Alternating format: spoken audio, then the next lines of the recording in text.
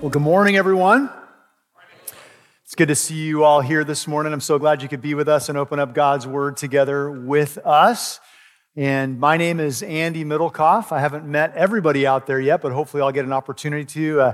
If I haven't met you, please introduce yourself to me out in the courtyard afterwards. So welcome to those of you who are our guests, and we do have a gift for you at either this kiosk on your way out on the right or out in front of the doors of the foyer out there as well. So let's give you that gift and ask any questions you have of our church. And then, of course, welcome to all of you, my brothers and sisters who are part of our church family. So would you open with me to Matthew chapter 13? If you're using one of the Bibles in the seat in front of you or the rack in front of you, it's on page 769. That's page 769, but it's Matthew 13. And we're back into our study, verse by verse, scripture through scripture of the book of Matthew, specifically of Matthew chapter 13, of the parables that Jesus tells. And we've titled this, The Kingdom of Heaven. That's what Jesus talks about here. So if you want to follow in the notes, so Eric always gives us notes. I like to have fill in the blanks. And as you guys leave, I'm going to check to make sure all your blanks were filled in. No. Anyway, you can grab those. But on the other side, there's upcoming events. So if you ever wonder what's going on at the church, this gives us kind of a summary. There's more than just that, but take a look at that.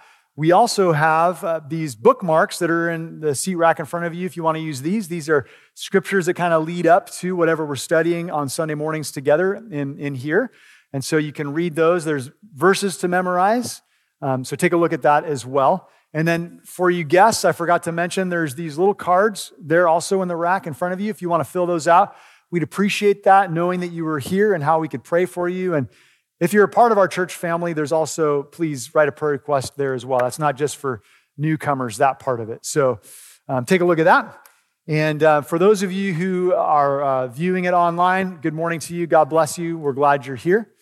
And some news. Okay, so last Sunday after second service, a number of the members of the church gathered together and asked questions, and we shared about this land that this group in town has given to us, free land to build a bigger facility. We'll have more parking and more classroom space that we need. And so the church voted, yes, let's do that. And in order to pay for the development of that free land, we're willing to, if we need to, sell some of the condos that we own in the cell tower. So I'm excited. Are you? Okay. Awesome. Well, let's pray.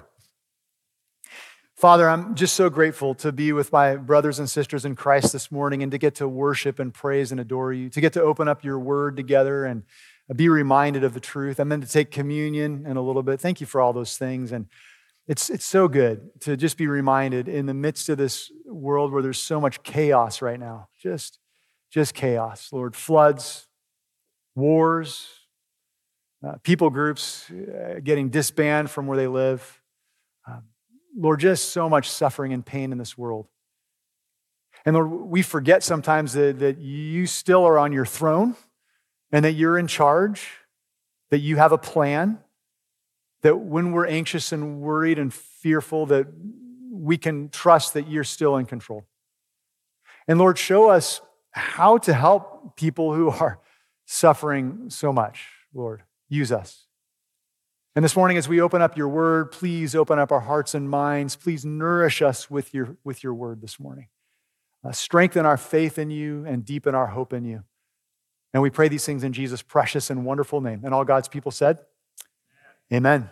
So I don't know about you, but do you remember back in 2011, Harold Camping from Family Radio said that he guaranteed that Jesus Christ was coming back on May 21st, 2011. Do you guys remember that? Harold Camping from Family Radio. And I was at the time living in a small town in Southern Oregon called Roseburg, and I saw these billboards all over the place. Look at this. The Bible guarantees it, okay? Let me ask you a question. Was he right or wrong?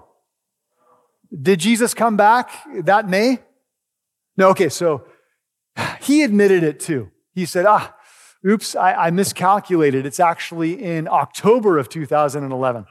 So, second time's a charm. Isn't that how the saying goes? So then, I don't remember the exact date in October, but he said this certain date in October, Jesus is coming back. October came and went. Did Jesus come back? If he did, we're in big trouble, right? Right? We missed it, okay? That would be terrible. But so if someone comes to you and says that they know when Jesus is coming back, what should you do? Someone said run the other direction. Maybe pray for them, right? Don't listen to them. That's the bottom line, right? Don't listen. They don't know what they're talking about. Harold Camping is very good as many people who are false teachers. They can take a verse from here, a verse from there, a verse from there that are totally unrelated and string them together and weave this nice sounding, biblical sounding argument. And then he wove into it, well, the Jews built the pyramids and the pyramids leave us clues of when Jesus is coming back, and you weave it all together and man, it sounds convincing. But it's not true. And we know it's not true. We don't even need to look into it because Jesus made it very clear when he was on the earth that no one knows, right? No one knows. Take a look at the scripture up on the screen. Matthew 24:36, when Jesus was talking about his second coming, he says this, but concerning that day when Jesus is coming back and hour, no one knows, not even the angels of heaven, nor the Son, but only the Father. Generally, the people who do claim to know when it is, they want some advantage out of it. Harold Camping walked away with $8 million. It's not a joke. So you want to get rich quick? Start telling people when Jesus is coming back, okay? But don't do it. And so the question is, we don't know when he's going to come back. It could be today, could be tomorrow, could be later this week. What does he want us to do in the meantime between his first coming and his second coming? What does he want us to do? It's kind of a loaded question, but to summarize, he told us this, be what? Ready. Be ready, right? One place that he said that is later in Matthew chapter 24:44. You'll see it up on the screen. Jesus, speaking of the end times again in his second coming, he said, therefore, you also must what? Okay, let's try that again. Therefore, you also must. Very good, very good. Be ready. For the Son of Man, that's Jesus, is coming at an hour you do not expect. So this morning, as we look at Matthew chapter 13, we look at the last two parables of Matthew chapter 13, we're going to see God gives us three ways in these scriptures of how to be ready for Christ's second coming. Now, there are other ways that he gives us in scripture, but here he focuses on three essential ways to be ready for the coming of Christ, his second coming. So let's look at those together. How to be ready. The first one, if you're following in the notes, how can we be ready for the second coming of Christ? It's this, make sure you're righteous in God's sight. Make sure you're righteous in God's sight. It doesn't matter if you think you're righteous in your own sight or if other people think you're righteous. What matters, only matters, is what God thinks, because God only knows it all, right? And we see this in chapter 13, verses 49 through 50 here. Take a look at those verses with me. It says, so it will be at the close of the age, the angels will come out and separate the evil from the righteous and throw them, that is the evil, into the fiery furnace. In that place there will be weeping and gnashing of teeth. So in order to be spared from the suffering of the fiery furnace, God says, you must be considered righteous on the day of judgment. And so the question this morning is this, that I'd like us all to ask ourselves is this, does God view me as righteous? Again, it doesn't matter what you think of yourself or what other people think of you. God knows everything about you. Are you righteous? So he tells a parable to kind of bring us to that point, what we just read, to explain what's going on. So let's look at this parable in verse 47 and 48. And this is the seventh of the eight parables he tells in Matthew 13. He says this, again, the kingdom of heaven is like a net, as we're going to see, it's a drag net, a certain kind of net, that was thrown into the sea and gathered fish of every kind. When it was full, men drew it ashore and sat down and sorted the good into containers, but threw away the bad. How many of you like to fish? Okay, a few of you. I'm from Oregon. People fish like crazy up there. Okay, so if you enjoy fishing, you'll relate to this. And think of it, at least 4 of the 12 apostles were fishermen, right? So they completely related to this, and all of them fished at some point of their lives. But so they fished, and there were a number of different ways. There was the hook, like we do today, typically. There were nets. But this one he's talking about here, if you look at the Greek, it's a drag net. Some of your versions say drag net.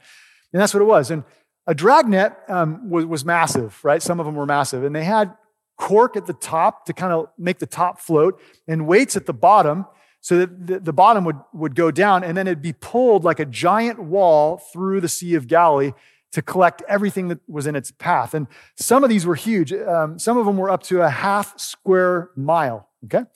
And so as it gathered everything, all the fish that were there, all the sea creatures, debris that was there, vegetation, it would just gather it all and pull it in. And it took a couple boats on either side, tied to either side. They'd draw it towards the shore. Sometimes one end would be tied to the shore, the other would be tied to a boat, and it would draw it to the shore. And then a bunch of men would have to get out and pull this heavy, net, this drag net up onto the shore. And then they'd sit down and spend hours weeding through it and finding the good fish and getting rid of the bad fish. Now, we need to remember, for the Jewish person at the time, they were under the strict kosher laws, right? So there were a lot of sea creatures and fish that they were not allowed to eat. So they kept the good ones for themselves. So what exactly does this parable mean? Thankfully, Jesus tells us in verses 49 and 50, which we already read, but let me just go back again and kind of point out each piece, each part of this parable and how Jesus explains it. Look at verse 49 again. So Jesus says, so it will be at the close of the age, that is, when Christ returns, the end time. It says, the angels will come out and separate the evil from the righteous. Of course, in the parable, the angels were represented by the fishermen, right? And the evil and the righteous were represented by the good fish and the bad fish, the fish they could eat and the fish they could not eat. Okay, then it goes on, and verse 50, Jesus says, and throw them, that is, the evil, the bad fish, the evil, those he considers evil, throw them into the fiery furnace. In that place, there will be weeping and gnashing of teeth. So Jesus makes it clear what will happen to those who he considers evil on that day. He doesn't mention what will happen to the righteous, only the fact that they won't also be thrown into the fiery furnace as those he considers evil. Why doesn't he say what will happen to the righteous there? I don't know for sure, but it could be because a few verses earlier, he said in a similar parable of the wheat and the weeds, what was going to happen to the righteous. Look at verse 43 in your Bibles, Matthew 13:43. Jesus said, then the righteous, this is beautiful, will shine like the sun. Where? In the kingdom of their Father. What exactly does it mean that we'll shine like the sun? I don't know. But the important piece today is this, that we'll be in the Father's kingdom, right? Those who are considered righteous, that's what God has in store for them. So a major question that I've already asked and I'd like us to consider is, first of all, am I righteous? Are you righteous? And how do I become righteous? In our gut, we think, well, we've got to achieve it. We've got to earn it, right? There's slogans today, hey, the best things in the life are those things that we have earned, right? That kind of thing, right? Can we ever be good enough to be considered righteous before God? That's a question. How do we become righteous? Because God makes it clear, if you're not considered righteous, the only other option is that you're considered evil. We want there to be a third option, right? Isn't being good enough? Jesus says there's two options. There's the good fish, there's the bad fish. There's the sheep, there's the goats. There's the wheat, there's the weeds. There's no third option. So which one are you? That's what God wants us to ask ourselves this morning. And what we do, and I know I do this myself, we justify ourselves, right? We try to make ourselves righteous in our own eyes. Like we compare ourselves to others. Well, I'm not as bad as that person. I haven't murdered or raped anyone. I'm a decent guy. I pay most of my taxes. We compare ourselves to others. We say, okay, well, I did that only because she did that to me. So we justify it, right? But the fact in the Bible is that we cannot be our own judges and we cannot be our own juries. Christ alone has that authority. For example, many scriptures say that, but Acts 10:42, the Apostle Peter said this, And he, that's Jesus, commanded us, that's the apostles, to preach to the people and to testify that he, that's Jesus, is the one appointed by God to be judge of the living and the dead. So we're either righteous in God's sight or we're evil. It doesn't matter what other people think of us. It doesn't matter what we think of ourselves. What does God think? What does God think of you? Does he look at you and say, you're righteous? Here's the thing. In his books that we're going to read about in a little bit, in his books, figurative, of course, but he has recorded everything you've ever thought, desired, said, and did. From the day you were born to the day you die. Nothing is hidden from him. Okay, so if you want to begin to think that, I'm righteous before God, think again. Right? And let's talk about righteous people for a moment. There are two categories of righteous people. One category is this. People who are absolutely perfect, never sinned even once, never broken one of God's laws. How many people fit that category? One. Who is it? Okay, yes, that's the Sunday school answer. You got to have that right. Only one person fits that category. God cannot allow even one sin into his home in heaven. Can't even allow one sin. Jesus came to this earth, praise God, thank you that he did, to live a perfect life, to live a perfectly righteous life, so that we sinners, we disobedient ones, we rebels toward God could receive a gift. And you know what that gift is? The gift of righteousness. Let me just pause real quick. Earlier I meant to say this. When I think of the word righteous, one thing that helps me to remember what it means is to look at the first half of the word. Right. So what that means is this. To be right with God means in his ultimate courtroom, all of us are going to stand individually before God with no one there to defend us, with no one there to blame for how we lived our lives, just you and God alone. And we're going to have to give account to him for our lives. And if you are considered righteous, he's going to pound his gavel and say, not guilty, you are righteous, right? You are legally right with me in my court of law. And as a result of that, we are also relationally right with God. Our relationship is right. There's peace. There's rightness between us. There's reconciliation between us. So keep that in mind. So again, there's two categories of righteous people. Let me get back to that. There's the perfect, and then there's those who receive the gift of righteousness. You take a look at the screen. This is a beautiful scripture. One of my favorites, and I know that I say that every time I preach about at least one verse that I share. But Romans 5:17, man, this is incredible. This is the Apostle Paul explaining this free gift of righteousness that God gives to those who believe in Christ. He says, if because of one man's trespass, speaking of Adam, death reigned through that one man. Let me pause real quick there. What he's saying is that because of Adam and Eve's sin, they had to die, and all their descendants also, including us, experienced death as well. Thanks a lot, Adam and Eve, right? So death reigned, but listen to this. Much more will those, okay, here's people now. Look at the two things that these people are or do. Those who, one, receive the abundance of God's grace, of grace.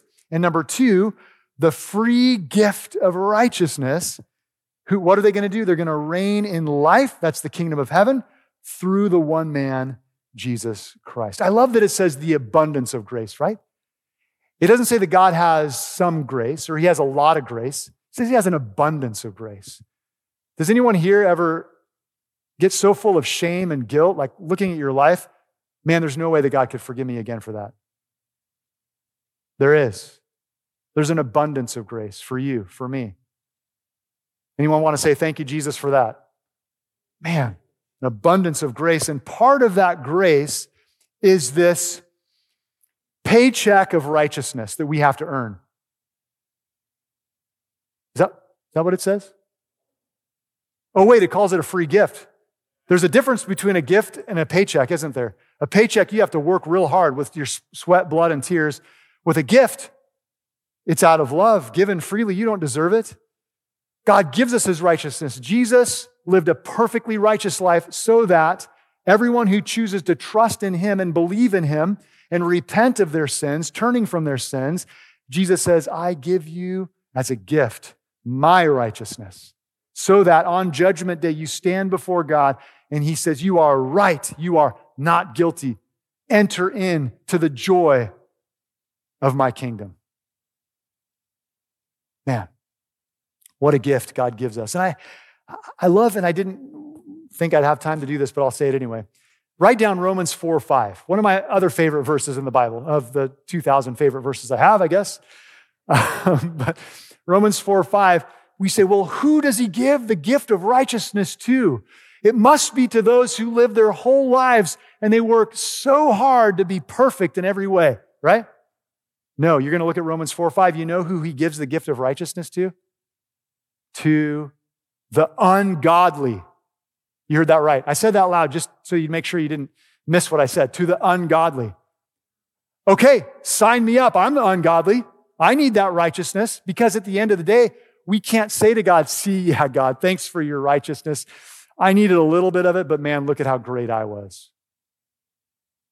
Now, when we receive the gift of righteousness, one way we respond in gratitude to the free gift of righteousness is saying, okay, God, with the strength of the Holy Spirit, I now want to reject my old ways of thinking and speaking and acting, and I want to live Christ's way in love, in forgiveness, in kindness, in charity, in peace instead of anger, etc., right?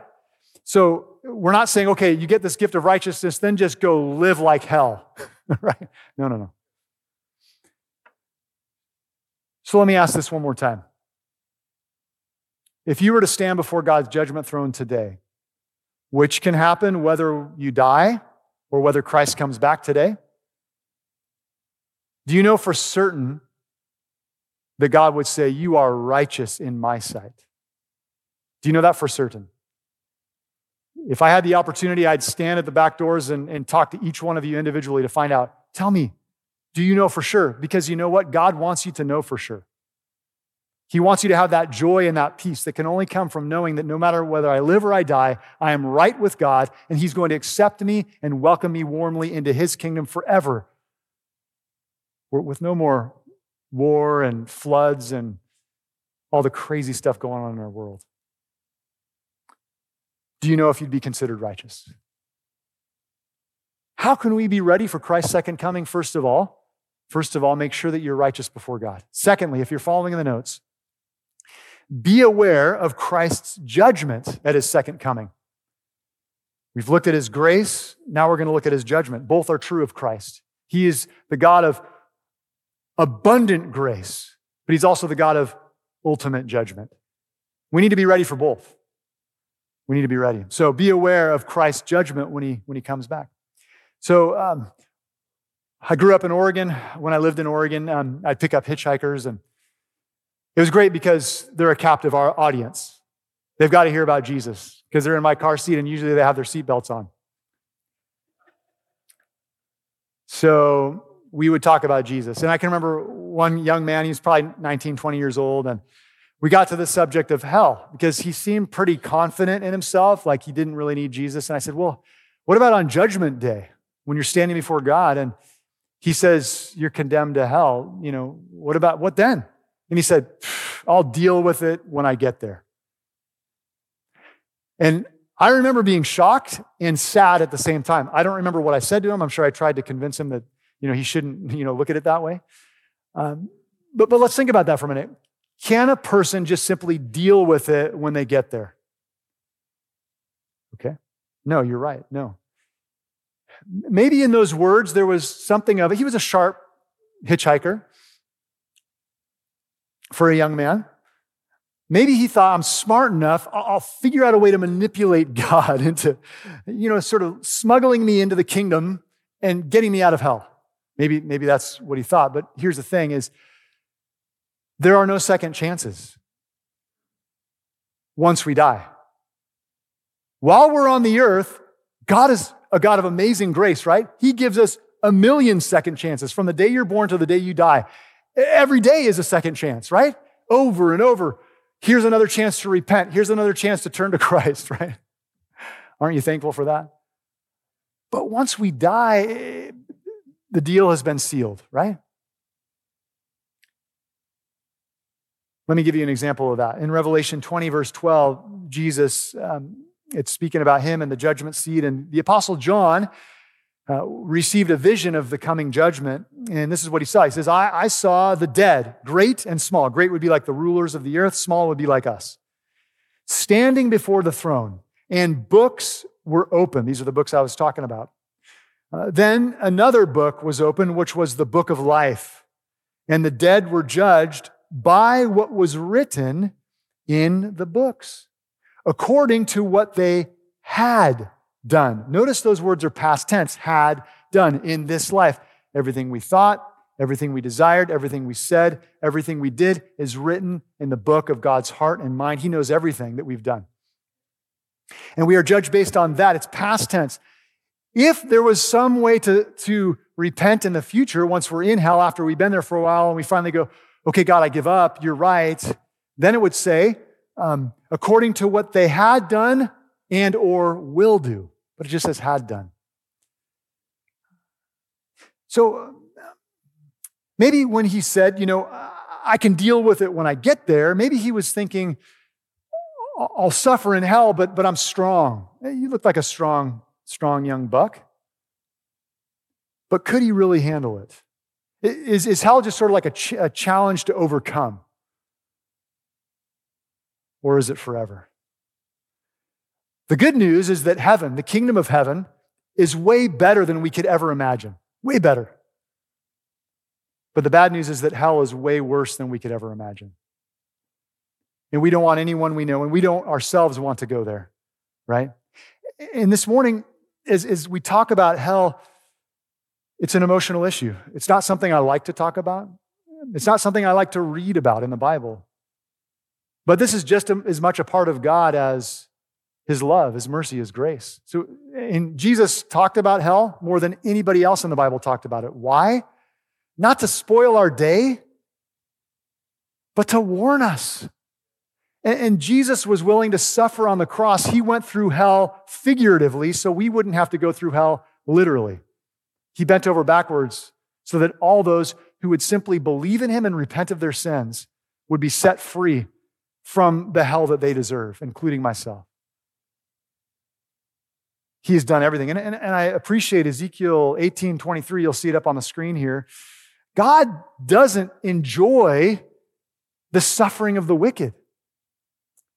Ezekiel 18:23 says, God says this, "Have I any pleasure in the death of the wicked, declares the Lord God, and not rather that he should turn from his evil way and live?" Don't you love God's heart?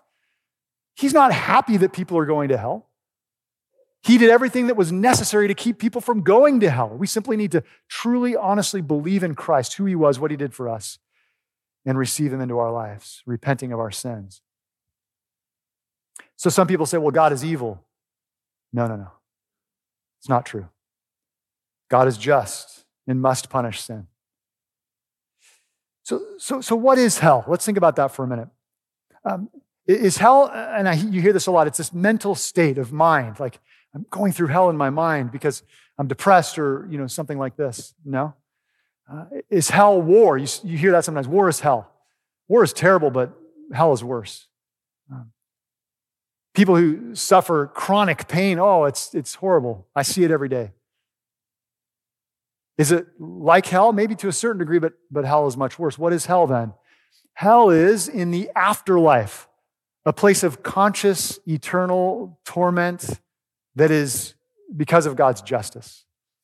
Okay, let's look at a few scriptures about this. And again, this isn't something that I look forward to talking about, but it's here in the scripture, and Jesus thought it was important, so let's look at it.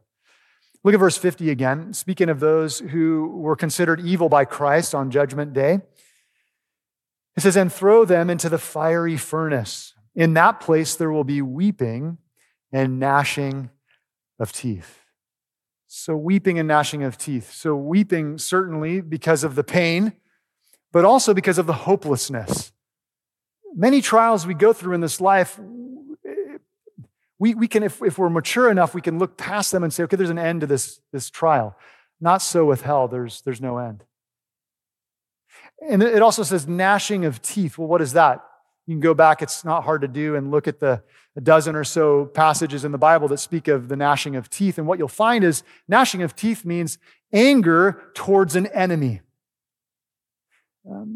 Some people try to say, well, once people have been in hell for a while, they'll finally realize their need to repent, and they'll have a tender, humble heart towards God and confess their sin and say, I was wrong, you were right, and then God will forgive them and give them eternal life. Well, that's not found in the Bible at all. What it says is that they'll be gnashing their teeth, in a sense saying, I'm angry at you, God, my enemy. And it also, in Mark chapter 9, verse 48, Jesus, again, warning us so that people won't go there, about the worm that doesn't die. Chapter 9, verse 48, Jesus said, where their worm does not die and the fire is not quenched. So when a body is in the grave, it's decomposing. Of course, worms eat it. In hell, with the resurrected body, it won't decompose like that. So therefore, the worm can continue for eternity. I won't say more than that because there are children in the room. He says in Matthew 13:50 that we saw, he calls it a fiery furnace. And that's often a picture that he gives us of hell. Again, not a pretty picture.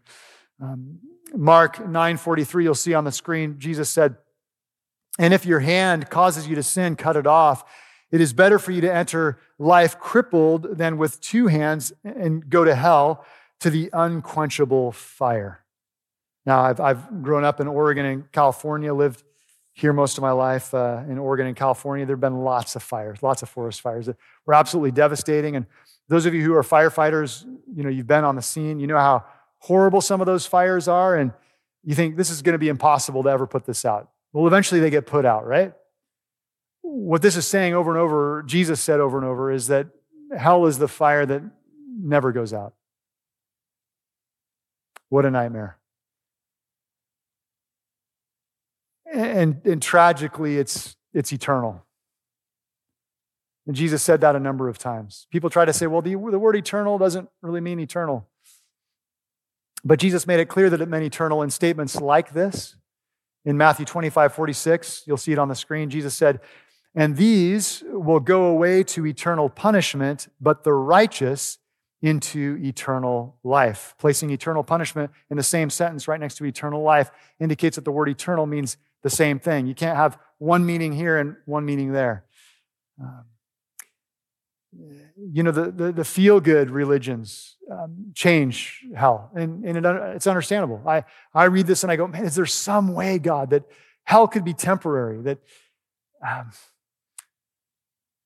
But you just can't get around it, no matter how hard you try. But the feel-good religions, the cults and other religions, that whatever you want to call them, they look at things like this. They look at things like the Trinity and go, that doesn't make sense. Let's change it. Hell, eternal, that doesn't make sense. Let's change it. And they say, well, that would make God unfair, right? For we who do temporary sins to suffer for eternity for that. How would you respond to that?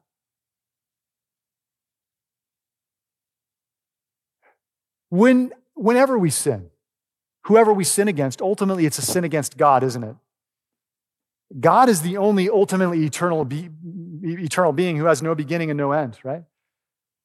When we sin against him, we're sinning against an eternal, infinite being, which requires an eternal, infinite consequence. It's overwhelming. To reiterate this, we see in the vision that John has in Revelation 14 about those who receive the mark of the beast and reject Christ, which really then goes back to everyone who rejects Christ.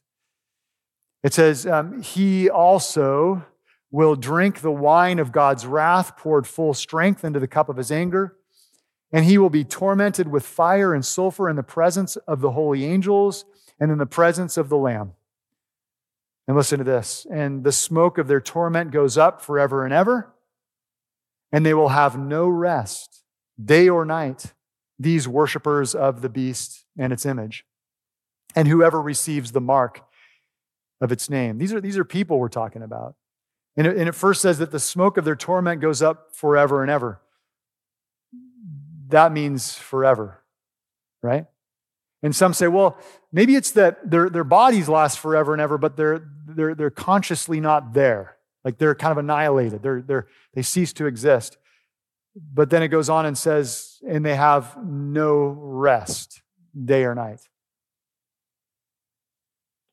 To have no rest means you're conscious of what's going on, right? You can't rest. You can't get away from it. Heaven is referred to as rest. Hell is referred to as no rest. I hate getting exhausted in this life. That's one thing I hate about getting old. I'm tired all the time. I look forward to heaven where I'll be eternally energized, like the Energized Bunny, right? That'll be awesome. But hell is constant exhaustion from the pain they suffer and the hopelessness they suffer. Why talk about all this? This is not the feel-good thing. One reason? Because we need to make sure we don't go there. Right? And also, I find that as I study hell, I'm so much more grateful to God for heaven, for his grace by suffering on the cross for you and me. What his suffering really accomplished. Hell is important to understand and know, and not to sweep under the rug, not to change, not to twist. You know, some have made up something that's called purgatory, right? Because they say, well, there's got to be another option. I'm not good enough for heaven, and I'm not bad enough for hell, like the song goes. Maybe there's a third option. Let's come up with something where we go there for a little bit, we suffer for a while, and in this place, pay for our sins. And then we'll be purified so that we can go to heaven. And they've called it purgatory. And what we'll find is in these feel-good religions is that we come up with these ideas and then try to read them back into the Bible and find some sort of support in the Bible. So they do that with 1 Corinthians chapter 5. You can go and look at that and we can talk about that if you ever want to. But 1 Corinthians 5 does not talk about purgatory. So they make up this third option. And think about it, though, for a minute. Purgatory is against the Bible, it's against the gospel, and it's against grace. It can't be found in the Bible. If we say, okay, I can pay for my sin by suffering in purgatory, then what does that do to Christ's suffering on the cross? It diminishes it or makes it absolutely unnecessary. Jesus, you didn't really need to do that. I could have just spent a few more years burning in purgatory to become purified to go to heaven. And it's against grace as well, right? We could get to heaven and say, here I am, Jesus. I went through all the suffering and hard work to make it here. Oh, but I died for you on the cross. Oh, Jesus, I only needed like 50% from you, and I needed to cover the other 50%. Aren't I great, Jesus? See, but when it's all by God's grace, he alone gets the credit. He alone gets the praise, not us. The only credit we get is we're the ones who put him on the cross because of our sins. Right? So how can we be ready for Christ's second coming? First of all, do you know that before God, he sees you as righteous, that you have received the free gift of Christ's righteousness? And secondly, be warned and be ready for the judgment of God. And if you have the righteousness of God, you'll be free from the judgment of God. And then thirdly, we're out of time, so I'm just going to blitz through the third point here of how to be ready for Christ's second coming. Thirdly, if you're following in the notes, share the treasure of God's word with others. We know the gospel, the good news that we deserve hell, but Christ in his grace lived a perfect life, died for our sins, not for his, because he didn't sin, rose from the dead to give us his righteousness, to forgive our sins, to give us eternal life. God is saying now, pass it on to others. And we see that in the very last parable. I'll read it and just make a few comments, and then we'll pray and take communion. Verse 51, he says to his disciples, have you understood all these things? And they said to him, yes.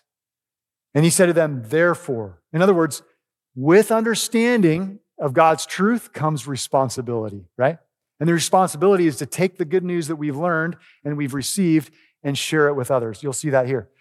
And so Jesus says, therefore, every scribe, that is every teacher of the law, he's saying you disciples are scribes, teachers of the law, who has been trained for the kingdom of heaven. Trained there means discipled, who's been discipled for the kingdom of heaven, to preach the kingdom of heaven, is like this. Here's now the final parable, the eighth parable that he tells in Matthew 13. He says, he's like this: a master of a house, which means a head of a household, who brings out of his treasure, his storehouse, what is new and what is old. Real quick, a master of a house or a head of a household would have a store of valuable things so that when his family needed it, he could bring it out.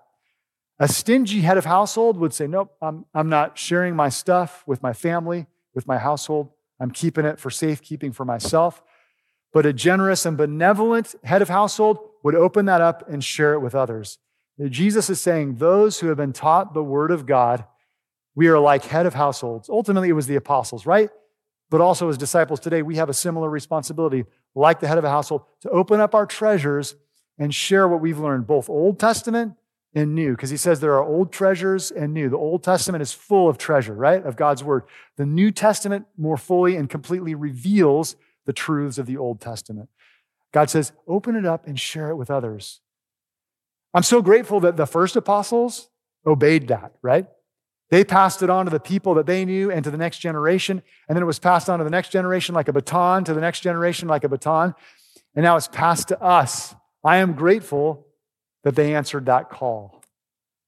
And God is giving us a very similar call to take that baton and pass it to our kids, to our neighbors, to our relatives, our friends, the people we meet, to the next generation, and sharing the treasure of God's word.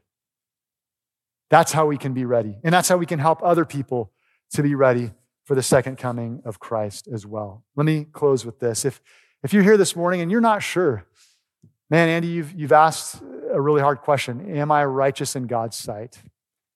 I don't know. You could say to yourself, maybe I'm a sinner. I know it. I've broken God's laws.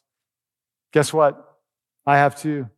I can tell you about a sin that I did yesterday. I'm a pastor. Pastors sin.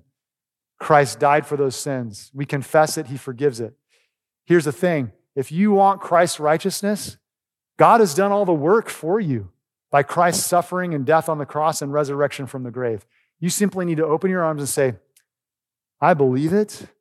I receive it.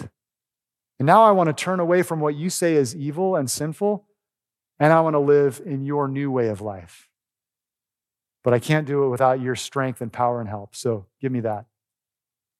And he gives out of his grace and love and mercy to you, gladly gives you the righteousness of Christ. So maybe this morning is the time that you'll do that. Would you all pray with me? Father, we are thankful, so thankful to you, Lord, that even though we deserve hell, you've had a plan from even before you created the earth for Christ to suffer in our place, to forgive us totally and to give us his righteousness. Thank you that you've made us citizens of heaven even now. Thank you that we can come to you every time we sin, every day, and you forgive us. You cleanse us. You wipe it away. Thank you, Jesus. And as we take communion now, Lord, bless this communion, bless this time. Help us to thank you and be so grateful to you for who you are and all that you've done for us. Help us to confess our sins now as we take communion. In Jesus' precious and awesome name we pray. And all God's people said, amen. Amen. So if you didn't grab a communion cup, you can grab them in the back wall. Don't be ashamed. Or maybe have someone sitting next to you. Grab it if you can't. And I just want us, as we talk about communion for a minute here, to focus on the screen at Romans chapter 5, verse 17. Again, that scripture that I said is one of my favorites. Such a beautiful scripture. Focus on those words. The abundance of grace and the gift, the free gift of righteousness. That's what the bread and the juice symbolize. His suffering on that cross, breaking his body for us, shedding his blood for us to the point where he died. The sinless one the only human being who didn't deserve death, chose to die so that those who deserved death, like you and me, could live. What grace. Thank you, Jesus. And that's what communion is about. It's about thanking Jesus for what he's done. And it's about confessing our sins. God wants us to confess our sins every day, but communion is a great time, a great reminder to do that. Just be honest before God. He knows. You can't hide anything from him. And ask God to empower you and strengthen you to turn away from those sins and to live a righteous life, a righteous way of life in that area that you're struggling with.